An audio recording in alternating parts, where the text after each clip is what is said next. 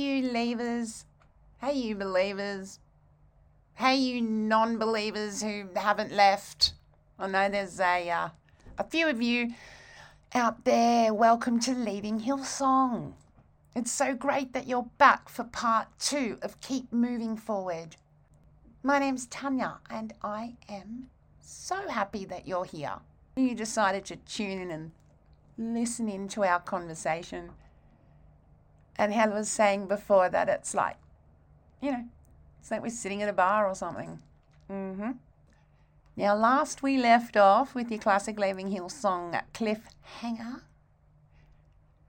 And Hel had been in Hillsong at college 2005, 2006, when, due to an increasing depression, his attendance just dropped right below what was expected in order for him to maintain his visa. He had come out from Puerto Rico for this very special college situation. And we're going to pick up from there. I just wanted to let you know I've done something a little bit different this time. There's a few swear words in this episode.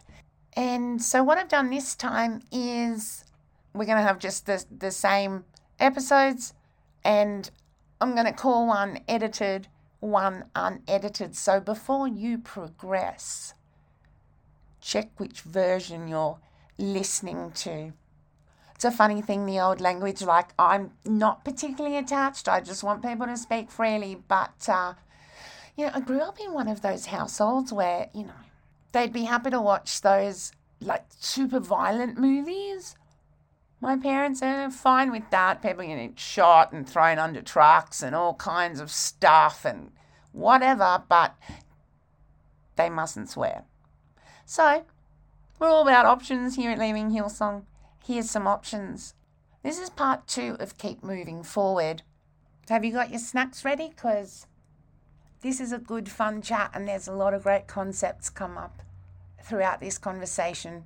I love this approach. Welcome to Keep Moving Forward part 2 with Angel Huertas.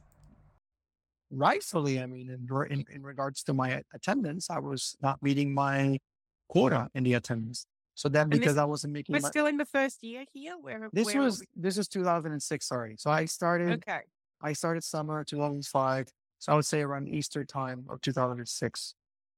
This was kind of starting to come up, as in now you have to go to immigration and go to an appointment to see what can be done, because we have to send in these reports, and in the reports it shows that your attendance is not up to par.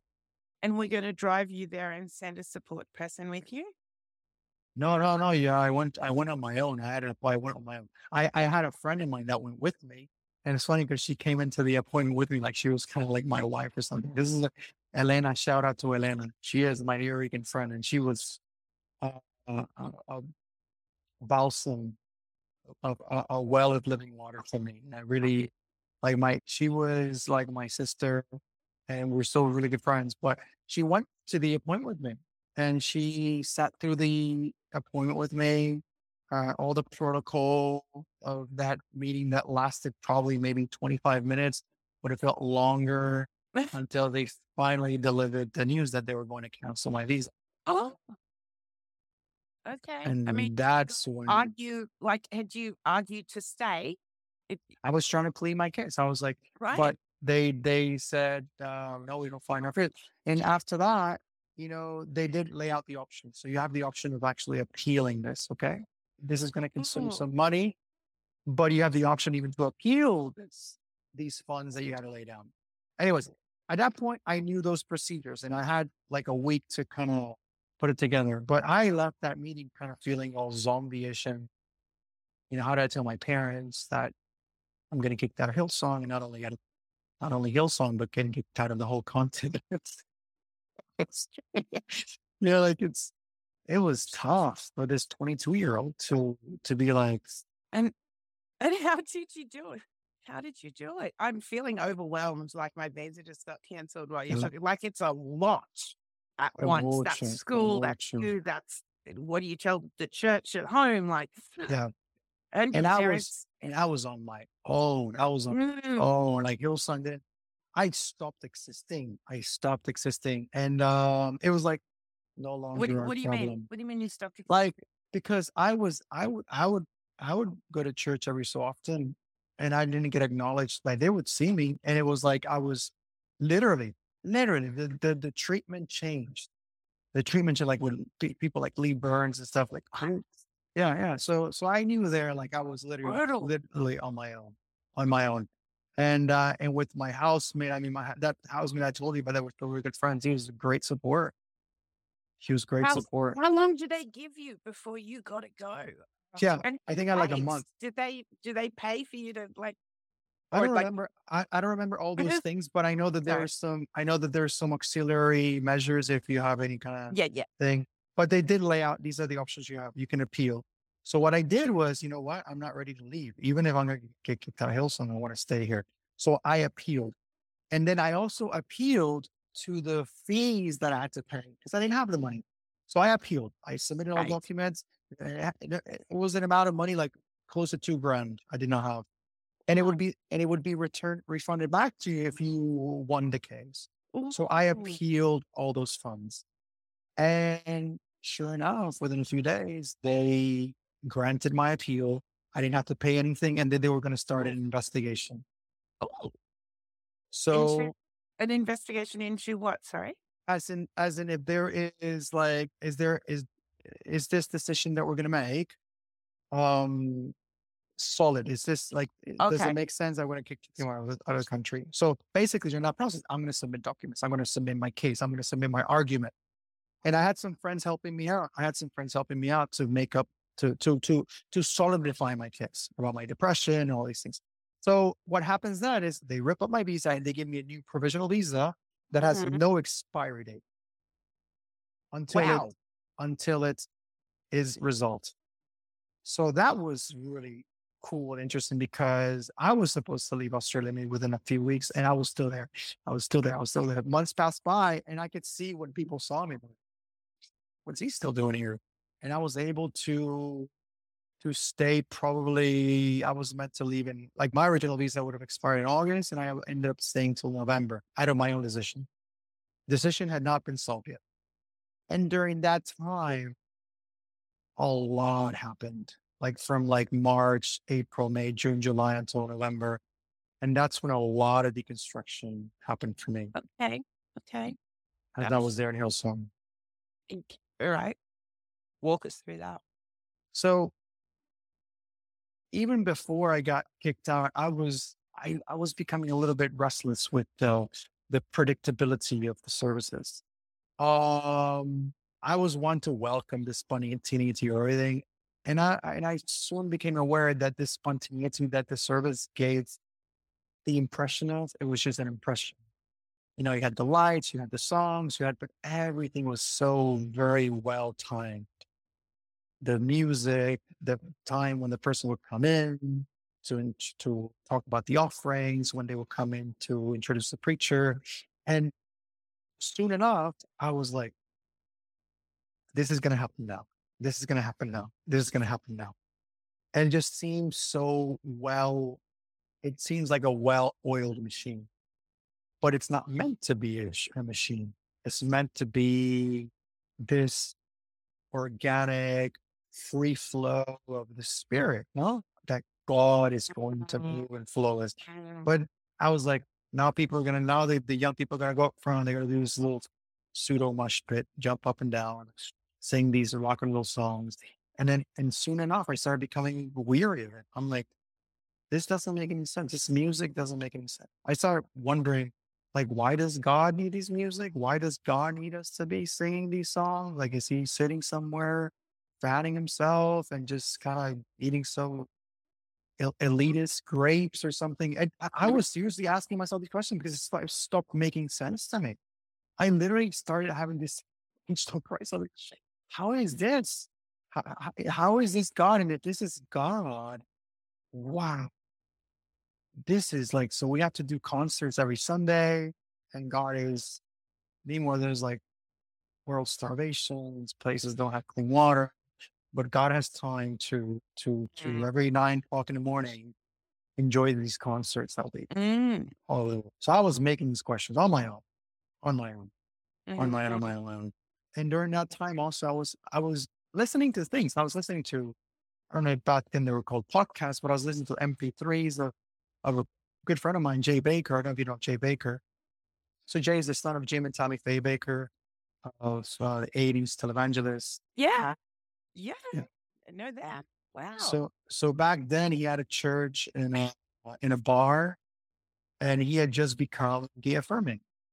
And during that time, I was plugged in, and I remember listening to his message, and that just shook me. I'm like, no way, what is the gay thing? Okay, like, and I start problematizing it. I couldn't stop talking about it. Talk about it with some friends of mine, and they're like, angels going on, and it's going down slippery slope. But I was because I'm like, there's something here. There's something here. We talk about God's love. There's something here. So if there is such a thing as God's love. So God loves my gay cousin. God loves love, like love, not like waiting for some love. That's also happening alongside the thing I was telling you about, like Okay. starting problems. So all these things are happening at the same time. I'm no longer at Hillsong College, so I don't owe them anything. Where I'm did you live? legitimately How did you find somewhere to live and eat and stuff? see what. So then what happened is I moved. I moved to I was part of a Latino Connect group in Hillsong, so I moved in with one of the Connect group members Good. and to his house. So he had me rent a room. So his family took me in. So that was definitely Wonderful. a huge blessing where I was there. So I had nothing to do with the college anymore. I would attend Hillsong every now and then. I first stopped attending the music part. I just couldn't do it. I was more interested in what they had to speak. And then I just stopped attending altogether. Mhm. I was Mhm. like, God, like everything, just like the triumphalist dynamics, the triumphalist rhetoric of everyone, of every preacher. I think it's always very triumphant. Oh, the best is yet to come. And What does that word mean? Sorry. back then, it was just Brian's slogan. The best is yet to come, and the No, best I is yet mean to the come. triumph. What's triumph? The triumphalist, like a fairy tale, happily ever after. Okay. There's always this triumphant, like we're in victory, and I felt like there wasn't space to be defeated. There wasn't space to lose. To be like, I don't feel fucking good right now, and I feel like I feel like shit, and I don't feel like hearing someone say like it's all gonna work out. I just feel like maybe just being silent. But no, it's always like this, just bubblegummy cliche. It's all gonna work out, and that stuff. Maybe I didn't have words to describe. I didn't have the word triumphalist, but it didn't resonate with me. I'm like, I can't be real. I can't expose how I'm really feeling because I'll get diagnosed or something, and I'll get prayed over, and then prayed Prayed and Preyed. Yeah, yeah. I- you're not even allowed to just have an ordinary, not so great gay or life.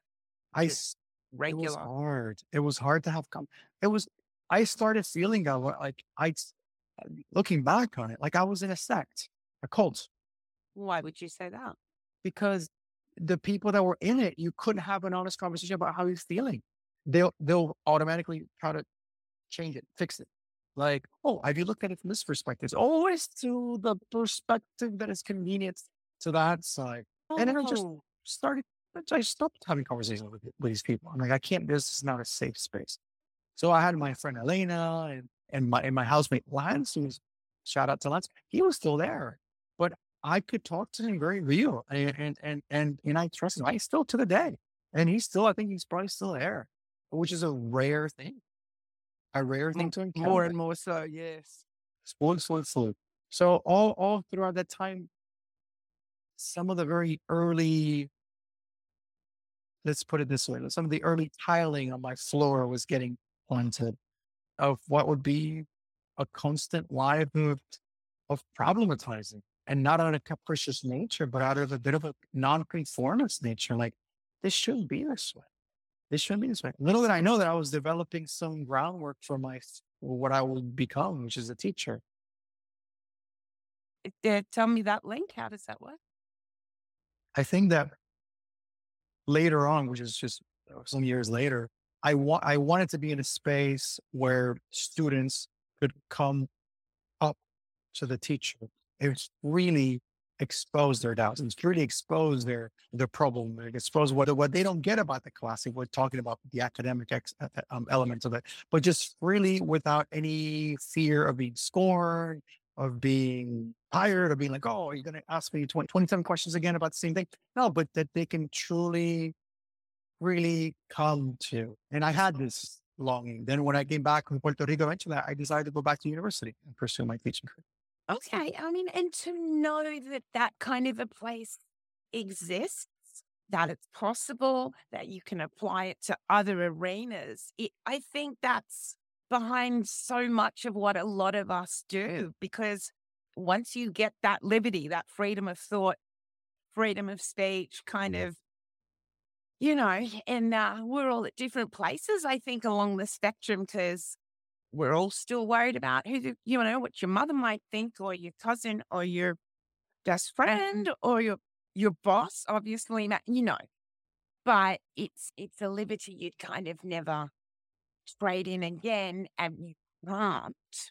And that's why I think a lot of this leaving stuff is actually a message of hope. Like, it's a happy ending. It's, in a lot of ways, I don't know, it is a kind of a intellectually happy ever after, or something. Yes, yeah, it's an emancipation proclamation. It's like you Yeah. are, like you're experiencing it for the first time. Like you're realizing for the first time, or fully realizing that you're a bird in a cage, that you're now out of the cage, and that you realize you have wings and you can put them to use. Yeah. Because in these spaces, to follow that analogy, but there's almost a suggestion like, oh, you don't need your wings. Wings are to be used if you are afraid or if you need to escape. But if you're safe, then you don't need to flap your wings. But either way, I think that's the pedagogical role of a teacher, not to try to manipulate,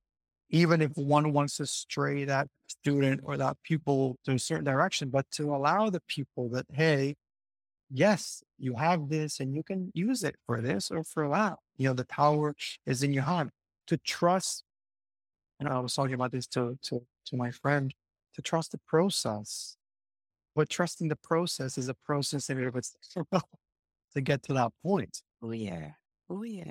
It's not easy. But following the very thematic theme, sorry for the redundance of this book, because like leaving, in the leaving, there's a rupture. In the leaving, there's of course freedom, but there is the hardship of now going into that which is probably unknown.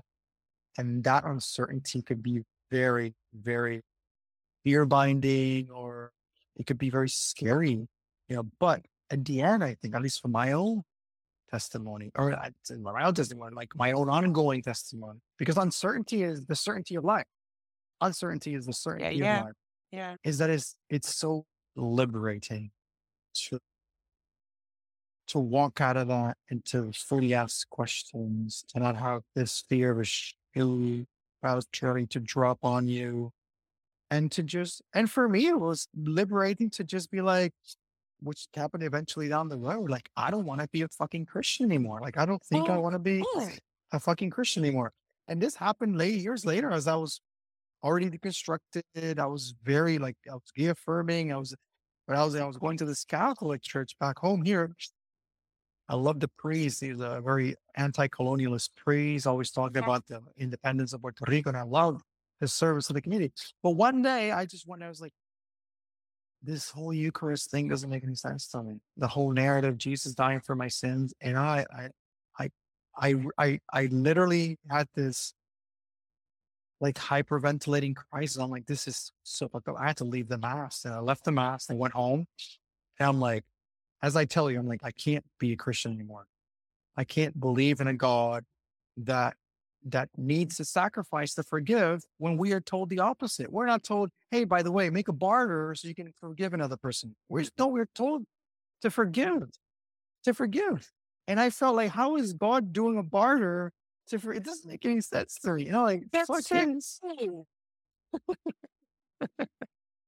makes no sense. I haven't So never then thought of that. for God That's to forgive, so then he has to kind of make up this thing, and then Jesus has to be the substitutionary. Of course, this is all theological premise that was created later on. There's a whole explanation to this. But when you look on it, the only way that this has any sense is within a Jewish scope of symbolic elements that come together. And if you want to embrace it in a symbolic way, it's beautiful. You can embrace it in a symbolic way. But this is not what it's being preached. It's being preached in this substitutionary method. And Jesus was the substitution for us. And that makes no fucking sense. It is the most morbid approach to love. How do you relate with your partner like in such a way? You're like, so I'm gonna make this really intense sacrifice to solidify our laws. But like in some kind of macabre, like some morbid kind of way. And then there's this thing from one or the other. That to me seems the most distant thing from love, from just being at rest and just being still. And it seems like more like anxiety promoting. Like, yeah, we're gonna kill you, and then but after we kill you, then there's gonna be this thing and all these magical potions coming together so then create a love. So, anyways, this just me zigzagging. But then I'm like, cool. it doesn't make any sense to me. And I said that day, I don't want to be a Christian anymore. So I'm like, I don't know what I'm at, but I don't want to be a Christian anymore. This is like maybe like 11 years ago. Fast forward to a couple of months ago, maybe a year ago, I was like, you know what? I think I'm ready to be a Christian again. Really? Um, Wow. and and that decision came upon the fact that I knew that it re-embrace of Christianity had to do with the teachings of Jesus solely, not the esoteric magical stuff that I don't have any desire to embrace or to go into that mystical level. I don't care. I was embracing in that moment the moral aspect of it, the moral aspect of forgiveness, of love, but also very well linked with my atheism and my agnosticism. So if people ask me, oh yeah, a Christian atheist and agnostic, um, and that plays into a really good conversation. But it's not something I'm dying for. Like if someone asks me and someone feel comfortable with knowing that I'm not a Christian, I'm not going to argue saying, no, I'm really a Christian. I don't care because yo soy ángel, I'm ángel, and I'm trying to learn every day and trying to be present. And that's something close friends of mine know I'm trying to. Like the other day when like I was telling you, I ran into Noemi.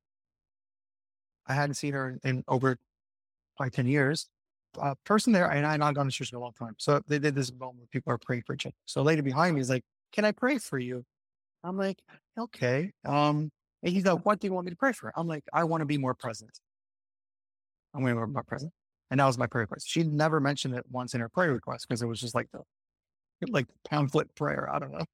But I can be in those settings and I can be okay. I'm not going to be jumping up and down.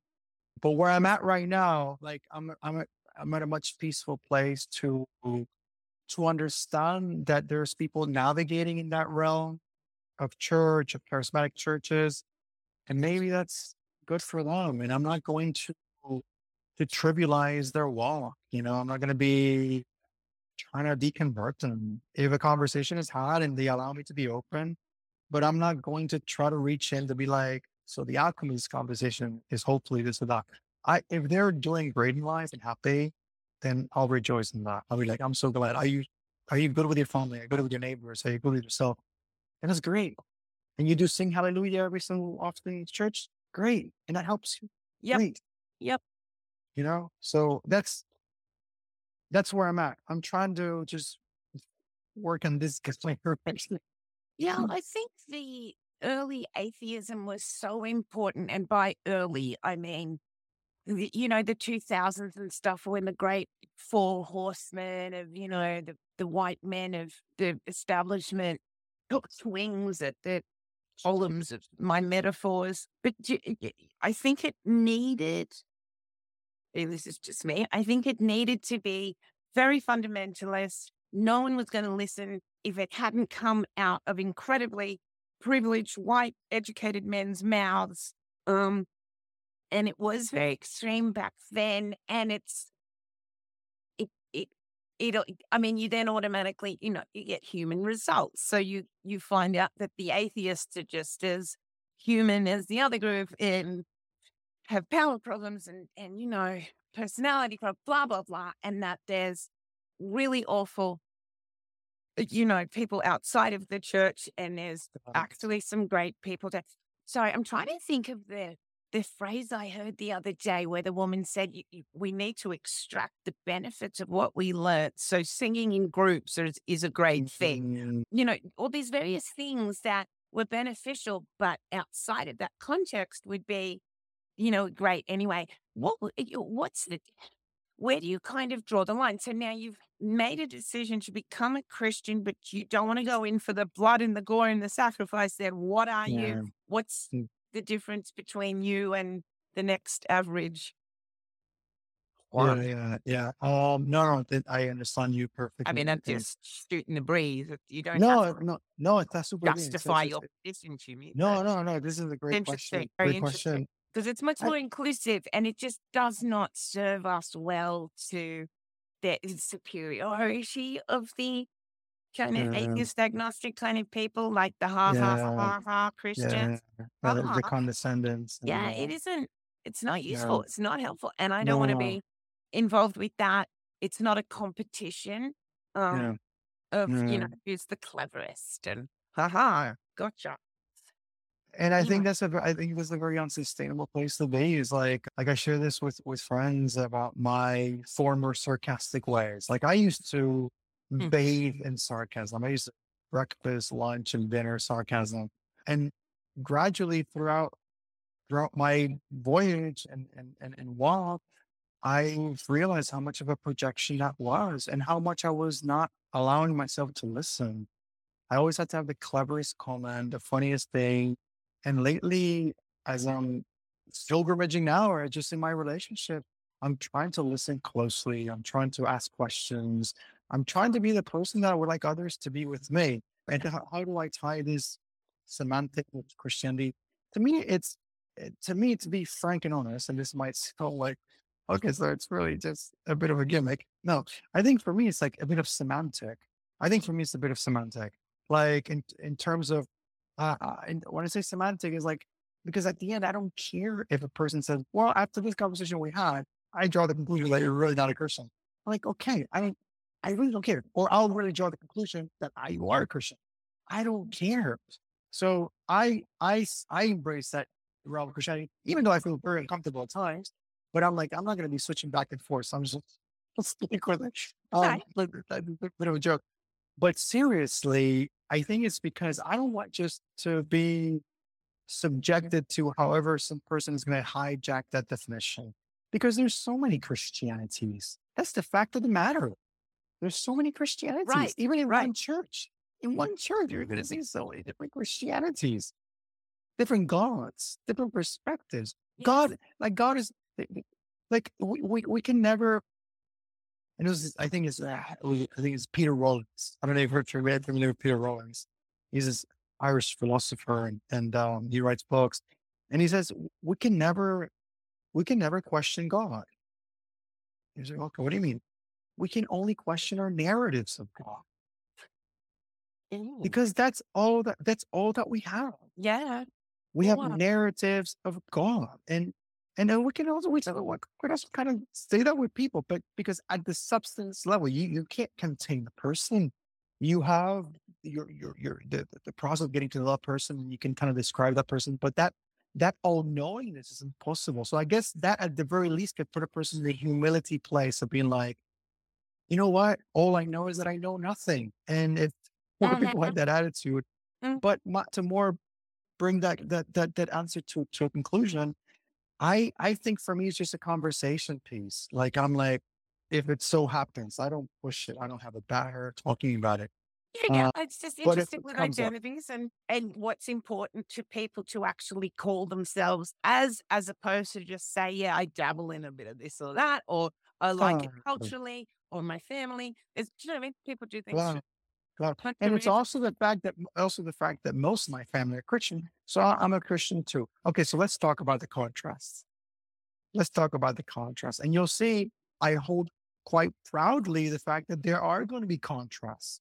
Like, I am a member, I mean, via online, of the Satanic Temple. So like, or of the flying spaghetti monsters. So it's like, to me, it's not something that for one, it's not something I do on Sunday morning. I realize I don't attend any church. If someone were to invite me, I would Mhm. gladly go. I have no problem. But I do. If someone asks me, are you Christian? Yes, I'm a Christian. Okay. If that's the end of the conversation, that's fine. I don't feel the need to explain. I don't care if that person put me in the category of the most homophobic person. I don't care if the conversation is had. I'll gladly, I'll gladly have it. Okay, so it sounds like it's about the values, not the plot of the story. Yeah, because Yeah. there's many plots. Yeah, there's many plots. Mm. And I still find relevance in the story of Jesus, but I don't need to place his story above any other story because I think it's about the myth. And when I talk about myth, I was talking a friend of mine about this. And we all have myths. I think the approach to the myth, as I approach it, is not a negative approach. It's a story of the story, like the myth that we tell ourselves, like the story that I tell myself about myself. And again, I'm approaching this term with grace. Like, what is the story that Angel tells about himself? We all need myths. The story that we tell ourselves about how we face the day, how we look at the sky and make some Mhm. narrative, how we look at the elevator conversation in my building with the old lady that started telling her story, and you create meaning. I don't think there's like this objective 100% truth thing. There's just Mhm. how you engage with it, how that soaks you up and affects your day. And that's the beauty of the myth. And I think we're all myth creating beings because we all need the myth. So the Jesus myth for me, and I'm not here discussing if it's factuality or not, but the construction of the story makes I hold meaning to it. Just Mhm. like I hold Mhm. with with my experiences with my grandfather. And it has the equal amount of meaning. Like Yeah, I that. mean, you can't measure these things. How did your family react when you went, I don't want to be a Christian anymore? How did they go with that? Oh, my family had been already like at that point, it was like I've always been very vocal about my processes. So that was the point I kind of spoken upon myself. It was more a thing I spoke about myself and I had a blog that time and I wrote about it.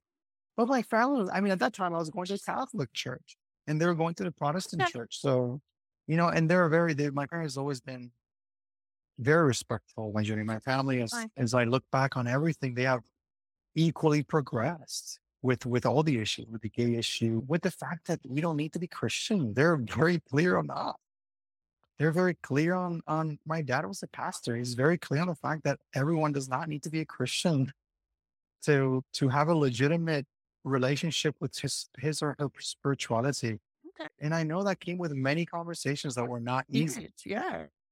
you know. So that is also and a general way of observing kind of the life I've had so far. I've been very lucky because not everyone has these relationships with their mom and dads, Yeah. So Sounds and for a pastor's kid, it sounds very progressive and not in like a bad way, but like that it evolves and adapts. And that's the most you can hope for in relationships, really, I guess, isn't it? That, change comes along. Now, you well, went back to university as soon as you hit the soil again. Yeah. yeah. After I traveled some time, I lived in New York. Again, I left Australia. I wasn't ready to come back here, so I went to New York. That's when I went to my now friend Jay Baker's church and a bar. I knew Uh there was huh. transgender people there, atheist people there, and a bit of a contrast from Hillside. I mean, number wise, it was a small bar, and just the approach. There was no music; it was more of a dialogue, and that also continued my I don't know if I can use this word, but like sensationalization of Mm-hmm. everything of the church experience. because it was just sitting down and conversing, sitting down and having a dialogue. And that's something, if I go back on my time at Hillsong, many churches, because this is the format in like 98% of the churches, there is no space for real dialogue. Preaching is not dialogue. So church Yep. culture Yep. has a one-way-ish approach. Yep. Totally. That's why it's so hard for people who are parishioners in this space to have challenging conversations and to let go of the grip of the conversation, because evangelism, which is usually the main premise of why they go out, is to be in control. I got the answer is no. It's at best to give the illusion that I'm here to converse. No, it's basically the tenets of colonization. Evangelism is basically holding to the very core tenets of colonization. I'm here to tell you what's good for you. I'm here to let you know that you're wrong. I'm here to defend you from all the bad people are going to come. That's colonization. Speaking in terms of Hillsong and how Hillsong has progressed from that time to now, is the perfect example. I go to different cities. I don't really make solid relationship with the churches that have been here for years. I come with my brand, and my brand is going to show the other brands how it's much better. It's colonization 101.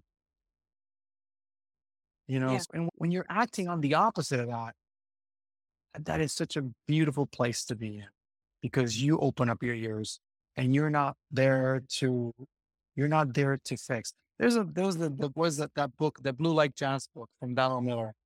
And there's this scene in the movie, and it was also a book, that said the beautiful thing about jazz is that it doesn't, I might be paraphrasing it, but it doesn't seem to resolve. Jazz is not there to resolve. It's like it's a journey.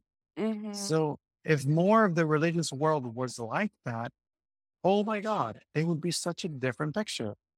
Maybe churches would be smaller because there'd be less recruits, but it would be a safer space. I don't know if that was the question that you asked. No, I just love it. It's just all so valid and so good. So, but tell me about becoming a teacher. Glad, and that was your question. Yeah. So in 2011, I seek the, this was literally 10 years after I had 2001, I started my first run of university. Mm-hmm. And in 2005, I go to Australia. So in 2011, so 10 years after my first university journey, I go back. So I'm like usually the oldest kid in the classroom. And that gave me a sense of pride, like the oldest one. But I've always been kind of part of the flock of the youngsters. Like people, they every time I tell them I'm 40, they like, show me your ID. You're not 40. And it's just the demeanor, the way I dress, I think is part of it. But that going back to university at that level, that my frame had traveled a bit, it was so different than my first time around. Okay.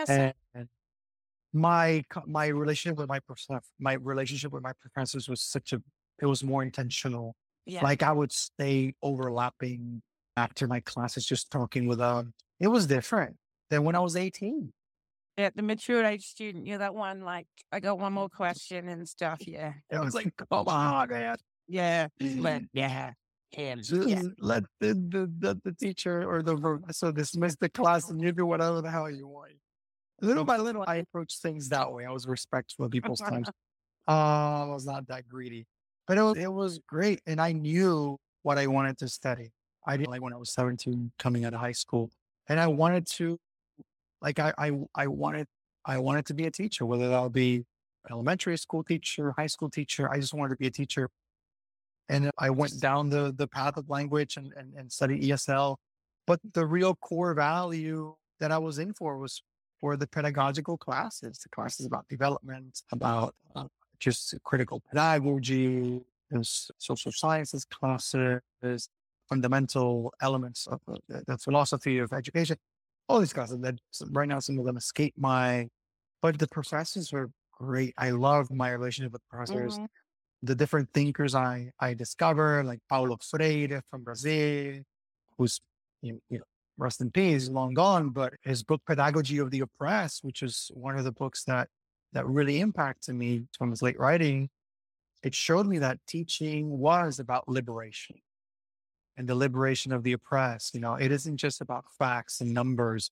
It is about the empowerment, the empowerment against those who want to be empowered Mm-hmm. and who want to basically starve education. And we see that here in Puerto Rico. We see it here as the public university little by little gets privatized bit by bit. And we see it in other countries too. So that gave me a lot of enthusiasm for what I was learning and for what would be later on my profession, which is now my profession. So during that time, it had a lot to do with my travels, it had a lot to do with the people I met, the places I'd been. I wanted to create this. If I were to share with you my imaginarium of the things I was thinking about, I wanted to create the classroom space to be a safe space for Mm-hmm. kids to know, that there will be nothing too childish or too unimportant for them to enthusiastically share with the teacher. So create that culture of you're a full human. You're a full human. You're not a human. You're a full human as you are. And even more so, the fact that they're so far more in tune, I think, with the senses of wonder that are all around us, that we have kind of lost the luster of life and with their cynical ways. So that's something I really get from the kids. The humor, Yeah. transparency, Yeah, all that. And I experienced that in Germany too. So there isn't much of a difference. Yeah, culturally there's differences, but the essence of childhood Mm-hmm. is there. So far, I'm so glad that I made that decision of going back to university at old age. I'm putting These are quotation marks. such a lovely. These are such beautiful ideas. What else do we want to tell people? I think it's a good This place is to so wrap up. lovely, though. So Gracias, Luis Fruta. I've enjoyed it very, very thoroughly. For anyone who's listening, anyone who's been involved in, given the fact that this is a specific Hillsong connected podcast or just church in general kind of connected. I heard that, Ben. You said podcast like an Australian. See, so there's a little bit of there. And I think that everyone's journey is sacred. Everyone's journey is so sacred. Even for Yes. even for students that might be going to Hillsong now. Like, I don't feel it's my place to discourage that. If there is an opening for real conversation to be had, I can have, but I don't think it's my place because no one did it for me. And I don't mean to suggest like, yeah, leave them onto like really horrific traumatic experiences, because I think a genuine conversation could be had, but not, at least me. I don't feel like it's my place to be proselytizing the other way around. But this I do want to highlight, we are in a time that many things that were going on then, but are now so on the surface that they're very hard to ignore. And they're very important things to address of an organization as large as Hillsong, even though it's slowly shrinking, but it's an organization that still has a lot of influence. And there are so many undeniables of the abuse of power, of the abuse of their positions.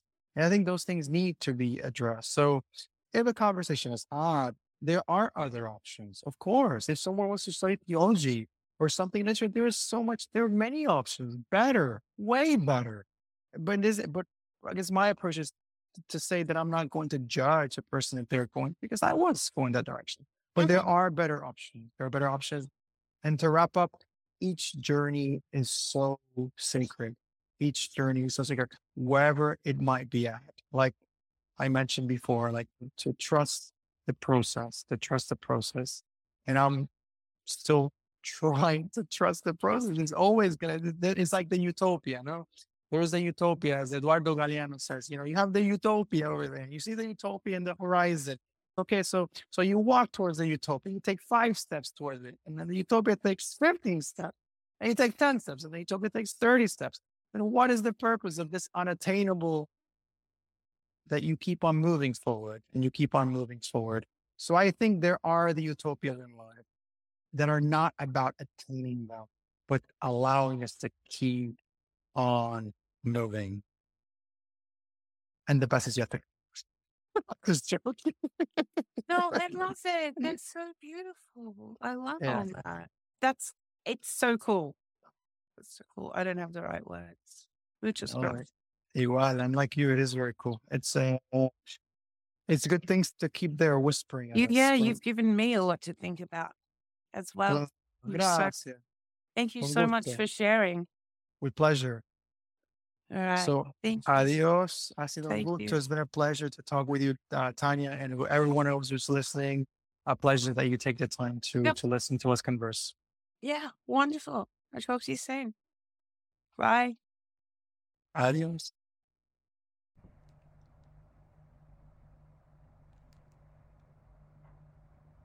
You know, I was a little bit distressed by that sarcasm discussion. I mean, what's wrong with sarcasm for breakfast, lunch, and I don't even know what sarcasm is anymore. I don't even know if I'm joking anymore or not. You spend 20 years looking at these clowns in this circus and you let me know what's funny. Thank you so much for hanging around and listening in. And I love all of these first-person accounts, and there's just so much crossover in history, and it's just fascinating.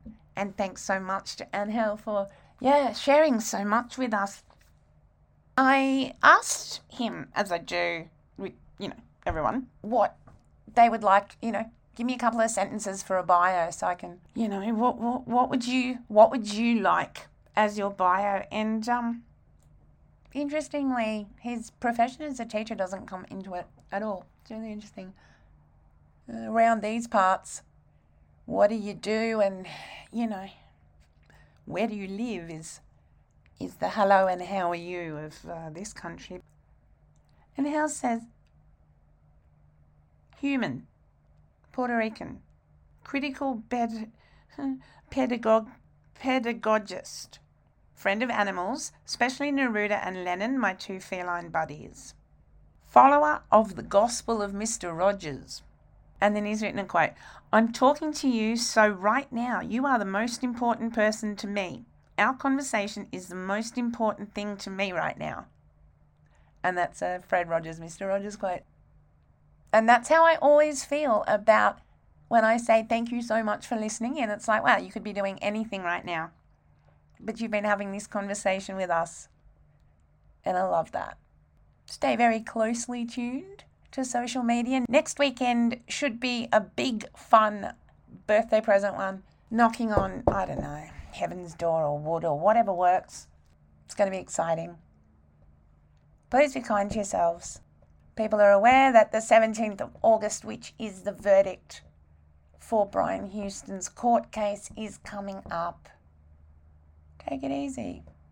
Trauma's a funny, funny game. You don't know quite how it's going to jump up at you like Glenn Close in the bathtub. In Fatal Attraction, so be kind to other people. You don't know how many Glenn Closes in the bathtubs they've got in their house. And keep leaving Hillsong. You're doing such a great job. Keep it up. And we'll talk soon. Bye.